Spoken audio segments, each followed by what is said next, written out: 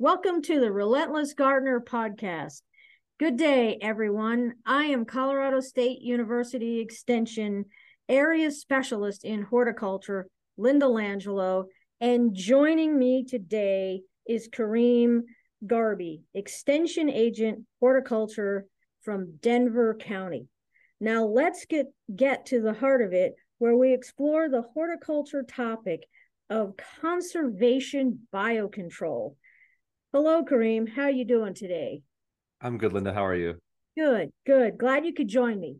So, explain to the audience what is conservation biocontrol, because to me it sounds like you're almost tuning into the local habitat. Mm-hmm. Yeah, so before I want to explain conservation biocontrol, but just basically what is biocontrol in general. So this is the practice of using one organism to control another organism. We've been doing it as humans for a very long time, before we even had a name for it. So for example, I would say that when we domesticated cats for the control of rats, that was the first instance of biocontrol. Nowadays, we're not really using vertebrates like cats or anything like that anymore. We're more so just using insects. So nowadays, we're breeding massive numbers of either parasitic wasps or some kind of other parasitoid or generalist predator that is going to control some kind of arthropod pest in our fields. Conservation biocontrol refers to more so modifying the landscape to encourage these beneficial insects to kind of come back in and provide the services that they already are doing in nature. We just need to basically make our system more like nature, so that basically we just bring back what we already had before we disturbed it. So, is this really getting a good foothold in agriculture? I would say yes, definitely. This is a practice that is used by a lot of commercial growing operations. They use conservation biocontrol in addition to the other types of biocontrol. So let me just run through them real quick. So conservation biocontrol, we're like I said, we're manipulating the landscape. We're bringing back in the arthropods. Alternatively, a lot of biocontrol is done by just rearing massive numbers, sometimes billions to trillions number of these little tiny arthropods in some facility, and then releasing them periodically into the system. So we call that classical biological control. And there's two types of that. Within subsets of classical biocontrol, there is inundative and inoculative. So inundative is where, as per the name, we're just kind of inundating the system. We're flooding the system with these agents at multiple times throughout the season. We have to do that a lot of times because a lot of these, like for example, parasitic wasps, they are so small and they have such a small area of dispersal that we cannot really achieve, significant population levels that are going to get control with just a single release. So we have to keep releasing them. And then there's inoculative, where we're releasing a large number of these wasps, typically at the beginning of the season, in the hopes that they're going to we're basically inoculating the system. We're going to hope that these wasps are going to kind of establish, they're going to grow the population for the duration of that season and then provide control. Maybe in the winter, they're going to die off, and then we'll do the same thing next year. How about augmented versus conservation biocontrol? Yeah, augmentative biocontrol. It's another way of we're manipulating the system. So I don't know if it's the same, but I know like manipulative biological control is where, let's say you have like a rice paddy and you have, one pond that has a lot of predaceous, like let's say mosquito fish are prevalent in that pond. One doesn't. We basically would create like, we would connect those two ponds to allow the whatever agent it is, whether it's predaceous fish. I know, and also in rice farming, they use tadpole shrimp a lot. Yeah, we're basically facilitating the movement of these agents from one area to the next. So, what are all the merits of biocontrol, or the downsides, or if you will, pros versus cons? Mm-hmm. Definitely. When done right, there's a lot of pros, and when done wrong, there's a lot of cons. So, before I talk about the pros, I don't know if any of you are familiar with the pyramid of IPM, but it's basically, IPM stands for integrated pest management, and it's all the different ways in which the methods we use to control whatever pest we're dealing with. It could be an insect, it can be a fungus. And at the bottom of the pyramid, you have things like cultural control, more like preventative measures. And then once you get to the top, you're not really preventing a problem anymore. You're just responding to it. We have chemical control at the very top, biocontrol is second at the top, and then also physical control. Um, and so these different methods, they vary with regards to their risk and labor. So things towards the top of the pyramid are going to involve much more labor and risk. Things towards the bottom, not as much. And so biological control, it is towards the top of the pyramid. So it does involve a greater amount of risk and labor than, let's say, preventative measures. But compared to chemical control, it definitely is going to have much less human health risk. And like I said, when done right, there's going to be much less of an environmental risk. So I think it's a great way of reducing our reliance on insecticides. Think of it as like a living insecticide. But like I said, it's when done right. So I want to point your attention to some historical failures in biocontrol. So the archipelago of Hawaii is a special example because they have more invasive species per capita than anywhere in the world, and a lot of those invasive species are biocontrol agents that were released, probably without the proper screening. One example is the small Indian mongoose, which was released by farmers in the 18th century to control, I think, rodents and other small pests. The problem is these guys were farmers. They were really doing their due diligence, and the mongoose is active during the day, and the things they're supposed to be hunting are active at night. So there was no overlap between the two. Another example is the cane toad, which is almost a cosmopolitan species. I know they're a problem in Hawaii and in Australia, and they were released to help with the sugar growing industry. There was a beetle called the gray-backed cane beetle attacking the sugar crop. So they released the cane toad to control that insect. But that's why we don't use vertebrates anymore. Things with a backbone, like mammals or reptiles, because they're very generalist. So this cane toad, maybe it ate some of the beetles, but it was also eating, in Hawaii at least, a lot of the native snails. It's attacked along with some other invasive species. The cane toad has driven some of the endemic Hawaiian snails to either extinction, either they're functionally extinct or they're at the very least endangered. So that's one risk is the non-target impact, and also don't get me wrong, some of the arthropods that we have, insects, can also have non-target impacts, but typically we're doing in the lab what we call host specificity testing. So we'll take the agent that we're proposed to release and we'll expose it to, let's say, several the insect that we're trying to control, and then several native non-target insects. And we're going to see, is it going to attack those native non-target insects? If it is, we're not going to release it. And I'm getting a little into the weeds now, but I just want people to understand, at least in Hawaii, how rigorous some of this testing is. With the parasitic wasps, there's this phenomena where if a parasitic wasp is exposed to a host that it doesn't really want to use, but it doesn't have any host that it does want, it'll use it even though it doesn't have it's not the right host for it. We call this a factitious host. So in these lab testing, oftentimes we'll generate false positives for some of these potentially very useful agents because they used a host that they probably wouldn't have normally, but they had no other option. But just the fact that it used that non-target host means that we are so committed to preserving the safety of the environment that we're not going to release it, even if there's a tiny, tiny chance that it's going to attack non-target species. So that's actually, people who work in biocontrol in Hawaii, they look at it as a double-edged sword because we potentially exclude a lot of probably very useful agents. And in the meantime, while we're still testing all these agents, the invasive species is doing damage in the meantime. So there's some debate within the field about that. And the last two downsides of biocontrol in general that I want to mention are the cost. Usually, when we're rearing these insects for mass release, where we have these massive facilities, we have lots of staff that need to be on hand for this. There's lots of containment protocol because they could be, we don't want them getting out into the wild. So it can be very expensive. And then, like I touched on with the inoculative and inundative biocontrol, sometimes these agents are not going to establish. We need to be constantly releasing them, so it's also going to add to our cost. The last thing I'll say about this is these cons do not apply to conservation biocontrol. This is more so the biocontrol that the farmers are doing when they're mass releasing those captively reared insects. It sounds to me like just dealing with that biocontrol, that can take years to figure out if something's going to be right or not. Oh yes, I just know a lot of examples in Hawaii because I just my master's there. But yeah, it can take sometimes maybe even 7-10 years before you can release one of these agents. Hawaii specifically, because they have had so many bad experiences with biocontrol, and so the public is very apprehensive. But yeah, it's like you said, it can take a very long time. And in the meantime, your invasive pest is doing all this damage. It's probably being controlled with chemical insecticides. So it's just, yeah, this is why I think biocontrol is a like I said, when it's done right, it can be a great way of controlling these insects because we can achieve, immediate control. We can reduce our reliance on insecticides, and everyone's happy except the pest. Well, great example in Hawaii, because Hawaii is already losing a lot of its native plants. So Hawaii doesn't need anything else to go wrong.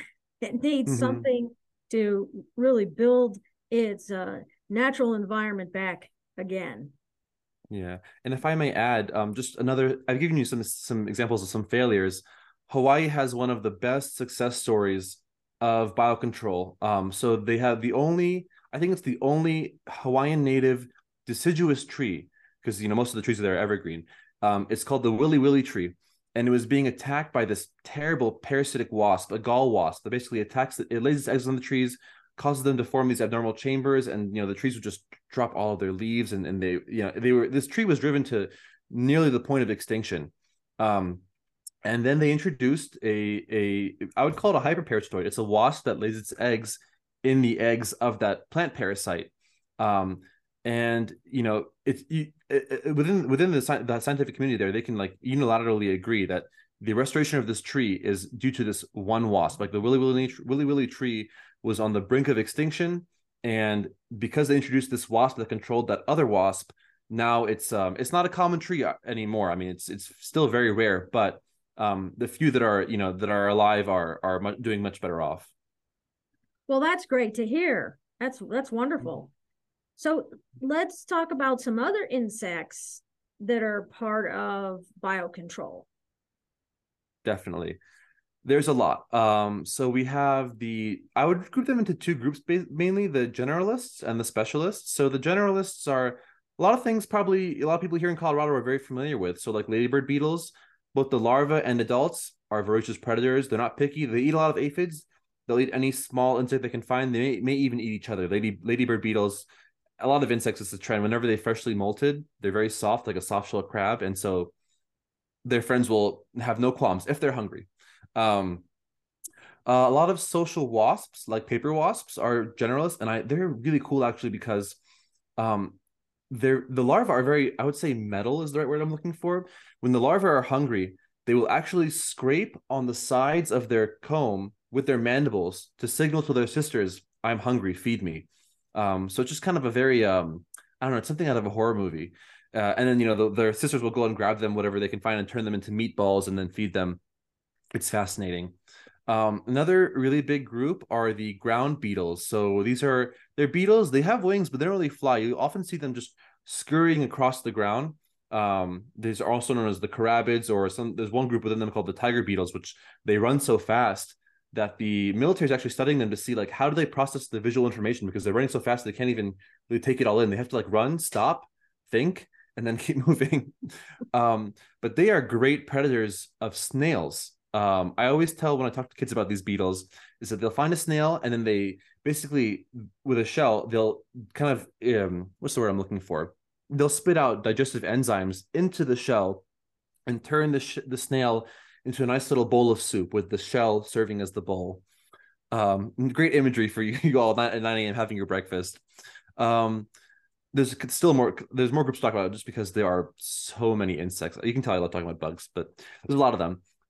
Not insects, spiders. Spiders are great generalist predators. I think these have even been they're looking at releasing them as biocontrol agents in parts of Southeast Asia, the social spiders, and they're thinking of releasing them like inside people's houses to control certain things. I don't know how much that's going to fly here in the U.S. We're typically much more squeamish, but yeah, spiders are great generalist predators. They're not picky; they'll eat whatever. And the last group of generalist predators I want to talk about before I get into the specialists are hoverflies. So a lot of you have probably encountered these before, and you may have mistaken them for a bee. That's not by mistake. That's by design. These hoverflies, they have coloration that mimics a bee for protection. No, you don't want to mess with it if it's gonna maybe sting you.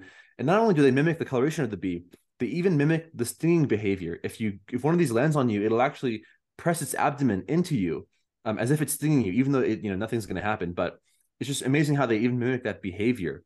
So anyways, enough about their appearance. They're great in the garden because as larvae, they are voracious predators of aphids. There's even some genera that are called the aphid eaters.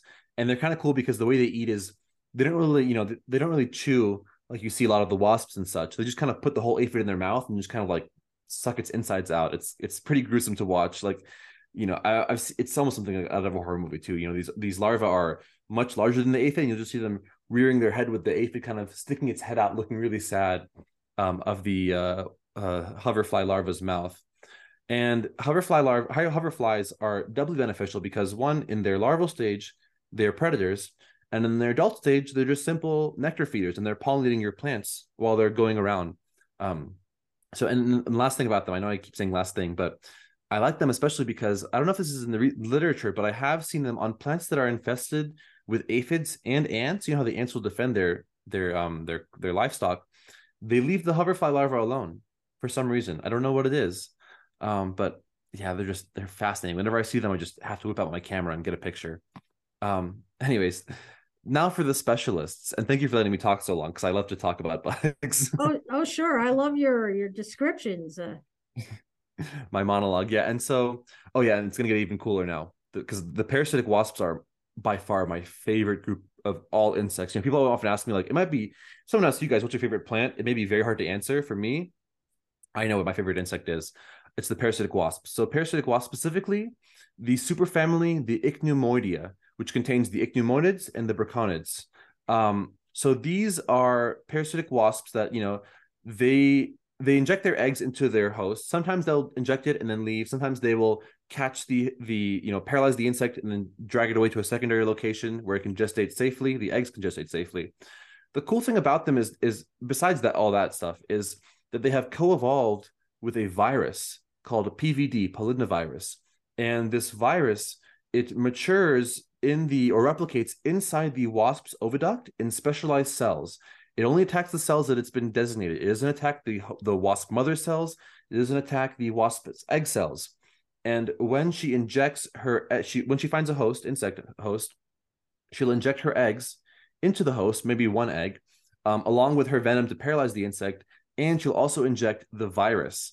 And the cool thing is that we have found, doing studies, that if you have, let's say, an insect host that has an immune system, it can fight off, pathogens and sometimes parasites. So if you inject just the wasp egg, the host insect immune system can fight it off. It'll basically encapsulate or melanize it. Basically, it surrounds it to stop it from wreaking havoc. And if you inject just the virus, then the insect host immune system can also fight it off.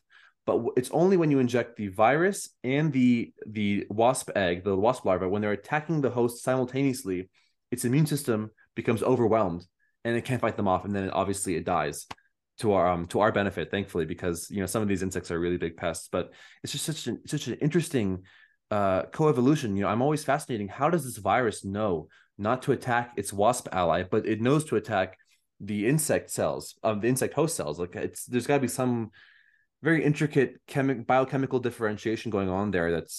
I'm sure someone's researched it, but it's just, I'm interested in more like the macro, the behaviors and stuff. But yeah, fascinating.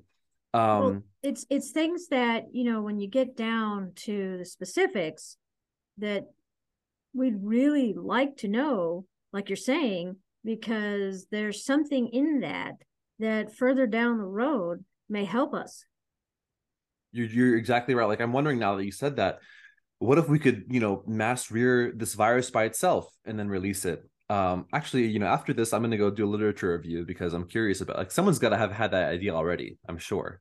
Well, you don't know this story, but those not moths, those wasps that you were just talking about, when I was talking with Lisa Mason in a previous podcast, I was new in Colorado and I was staying with friends and we were out in the yard. I was sitting on a bench and one landed on my shoulder. Now you can think about when people see the ovipositor, how scary that would be when you have one of those landing on your shoulder and it sat there, and I'm going, I have no idea what this is, but I'm going to be very still.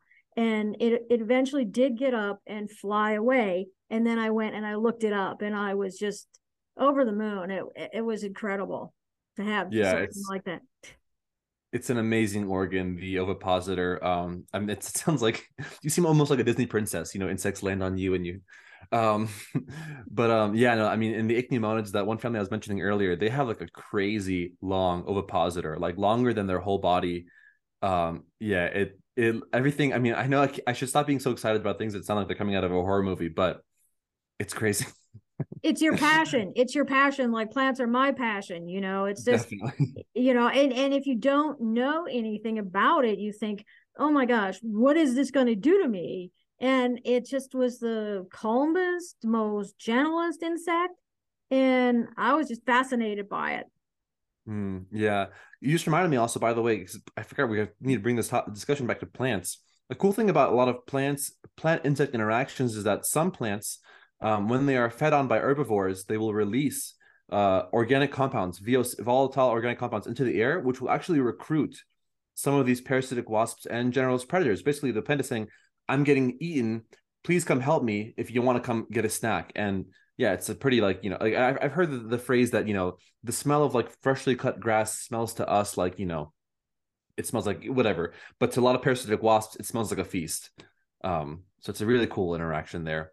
I um I I agree with you. I think that's fascinating. I think that, Mother Nature by design has all this already laid out and planned for all these scenarios, and we're the ones so far behind in learning this. But this is great. This is a great field. exactly, and to what you're saying, just to talk about conservation biocontrol, like you said, Mother Nature has already figured everything out. It's been doing it for billions of years. Conservation biocontrol, we're not, it's different than like when I mentioned that pyramid of IPM. I mentioned there's like biological control is its own tier, but conservation biocontrol is really more of a preventative measure, because we're not really changing, we're not really adding something to the system. We're just restoring it to what it once was, letting Mother Nature do what she's been doing for a very long time. So when I mention all these risks of biological control, all the non-target impacts, that's not an issue with conservation biocontrol, because we're not really introducing a new exotic insect into the system. We're just encouraging the existing insects to do their job. Well, I think it's fascinating, and when you talk about IPM, there are a lot of clients that they see an insect, and the numbers aren't high enough to where it's a dangerous level for the plant, and they want something to cure it immediately. And usually, there's already a beneficial somewhere moving in at that level. And so we try to encourage, if you're going to use an insecticide, it's probably going to kill the beneficial as well. Mm-hmm. So Exactly. we try to get them to think in that way and give them other opportunities as well.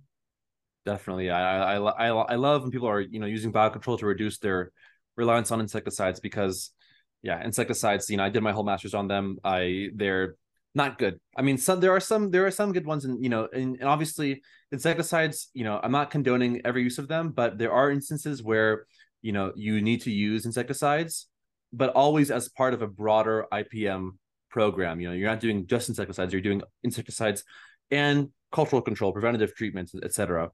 Um, the last two, before we move on to the next part of the discussion, the last two or last three, I guess, agents that we're going to be using in biological control, and this is again more so actually the parasitic flies, just like the parasitic wasps, are also being used. They can be part of conservation biocontrol, like the tachinid flies are pretty common. They're like the wasp. They lay their eggs, they leave.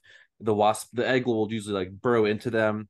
There's some. If we had more time, I could talk a lot about all the different strategies they use. Like there's one that's used to control fire ants that is called the decapitating fly, because once it pops out, it'll cause the ant's head to pop off. But yeah, so like the parasitic flies are very interesting. There's also entomopathogenic fungi and entomopathogenic nematodes. I know it's a mouthful.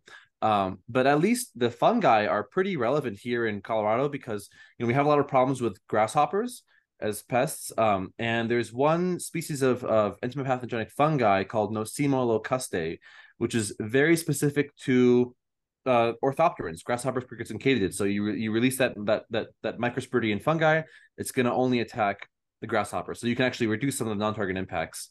And then the last group are the predatory mites, which I put them in the specialist group, but they are somewhat generalist. But you're going to use them to control a very specific type of pest, ones that are very small. So if you're dealing with like spider mites or maybe lace bugs, thrips, you release predatory mites to control them. But that's basically the whole roster of all the agents that we could potentially be using. That's fascinating. And, I hope that this year, or this season coming up, we don't have a lot of grasshoppers because of the colder temperatures that we had. We had an entomologist in the Eastern Plains, and he discussed with us one time a few years ago when we were just being ravaged by these in high numbers. And he said that it would take several weeks of temperatures in sort of the mid to low 20s to really, kind of kill some of them off. And wow, we've had it so dry for so long that we've had greater numbers, that are very cyclical coming and going. But hopefully with these colder temperatures, that Arctic blast and the snow, and it's not getting that far above freezing, hopefully that will make a big difference. Yeah, I hope so, because I've seen the Ask Extension questions about them. People are just being ravaged by grasshoppers. So I share your sentiment, definitely. Yes. So how specifically can a homeowner do conservation biocontrol? It's a good question. One thing is they may already be doing it without even knowing it. So for example, some ways that we can do conservation biocontrol is by planting flowering areas, which I'm sure a lot of homeowners already have. Those flowering areas, flowers, a lot of these parasitic wasps, flies, and even the beetles, they come to feed on the nectar and the pollen. Pollen is a good source of protein. The nectar is a good source of carbs. And I know the parasitic wasps specifically, they'll come to get some nectar for themselves. And while they're there in your garden, they're going to patrol and look for some hosts for their babies. I like to plant, I just moved here from Virginia. I love planting things like dill and fennel that have like a big umbel flower, like the big, flat flowers. Anything you have here, tool. I think sulfur flowers has an umbel type flower. But yeah, it serves, to me, it's like almost like a little mini helipad. This big wasp has a nice place to land, and then he goes and looks for, maybe some big juicy caterpillar.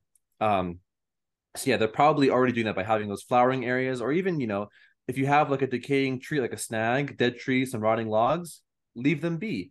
These decaying trees, this organic matter is habitat to a whole new set of organisms in death that are different than what it was in life.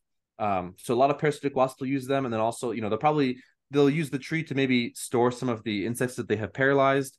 Maybe it's a habitat for a lot of these predaceous beetles.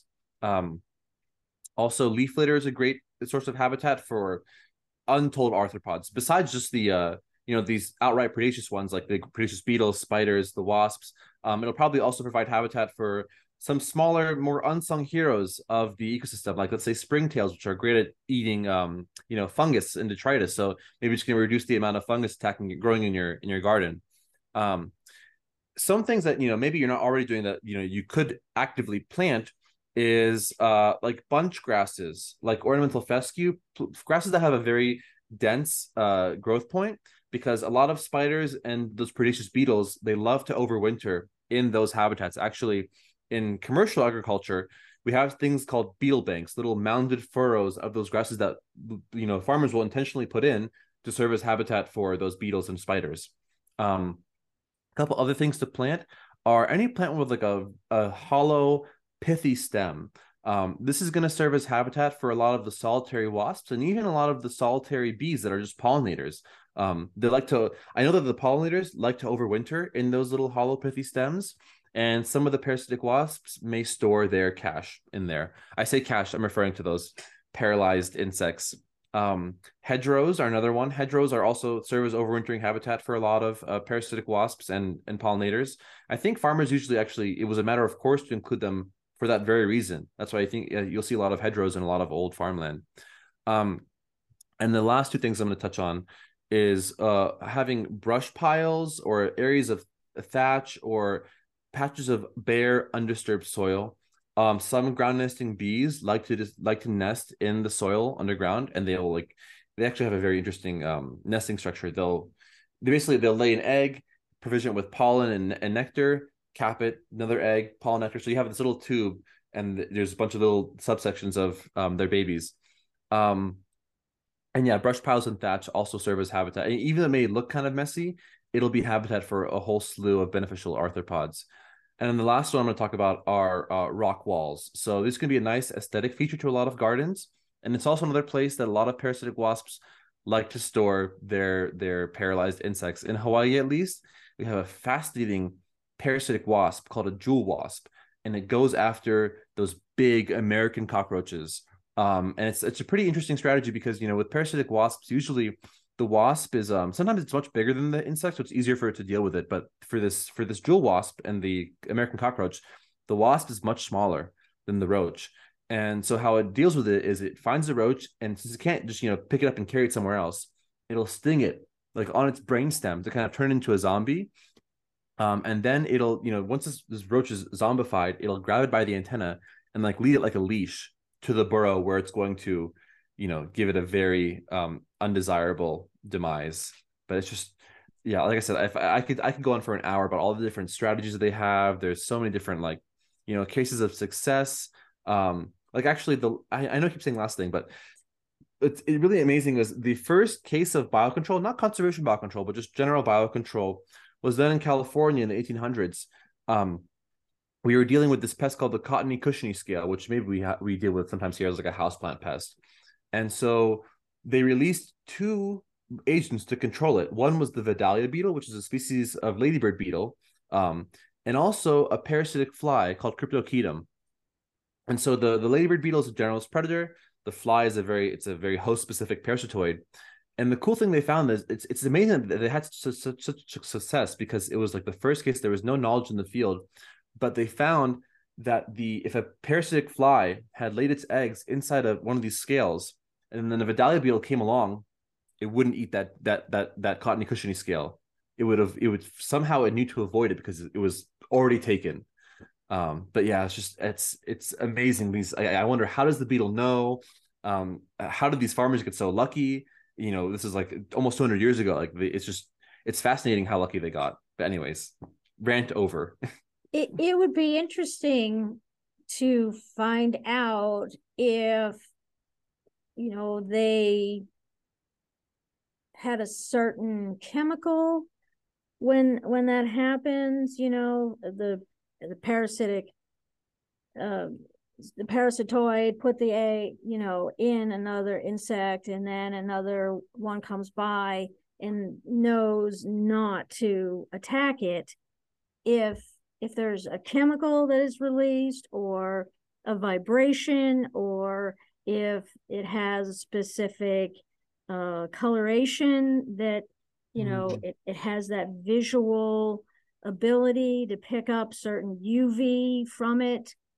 I really actually now I'm like, now that you're saying this, I really appreciate having someone as kind of like a sounding board, because you're giving me more ideas now. Like I'm thinking it could be that maybe the beetle has some way of knowing if it's like a suboptimal host, like, oh, it's already being eaten, so it's gonna be less nutritious for me, so I'm gonna not waste my time.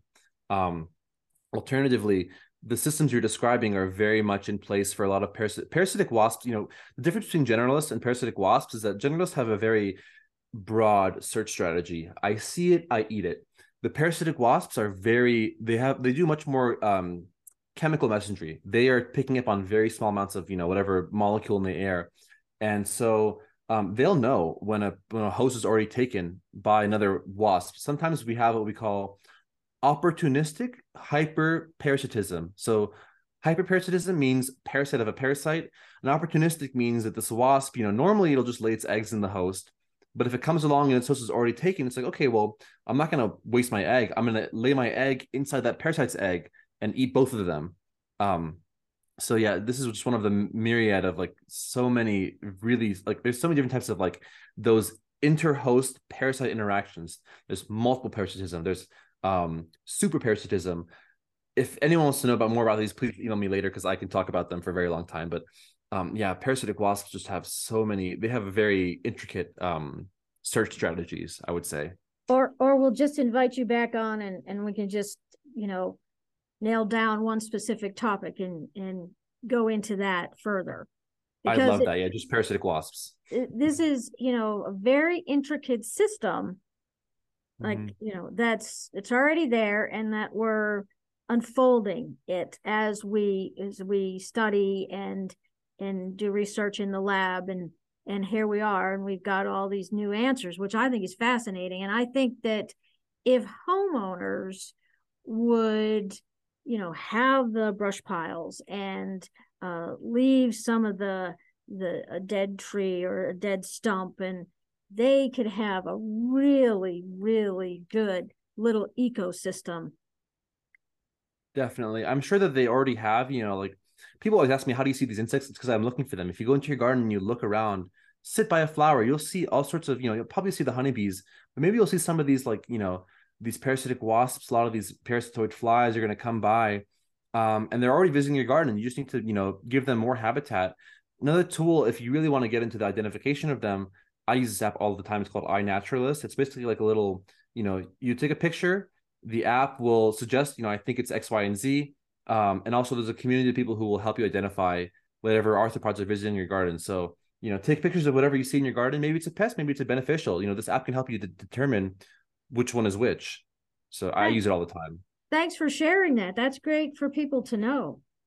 Mm-hmm. Well, thank you, Kareem, for joining me today. And a thank you to the audience for listening. Tune in next time with another discussion on a horticultural topic.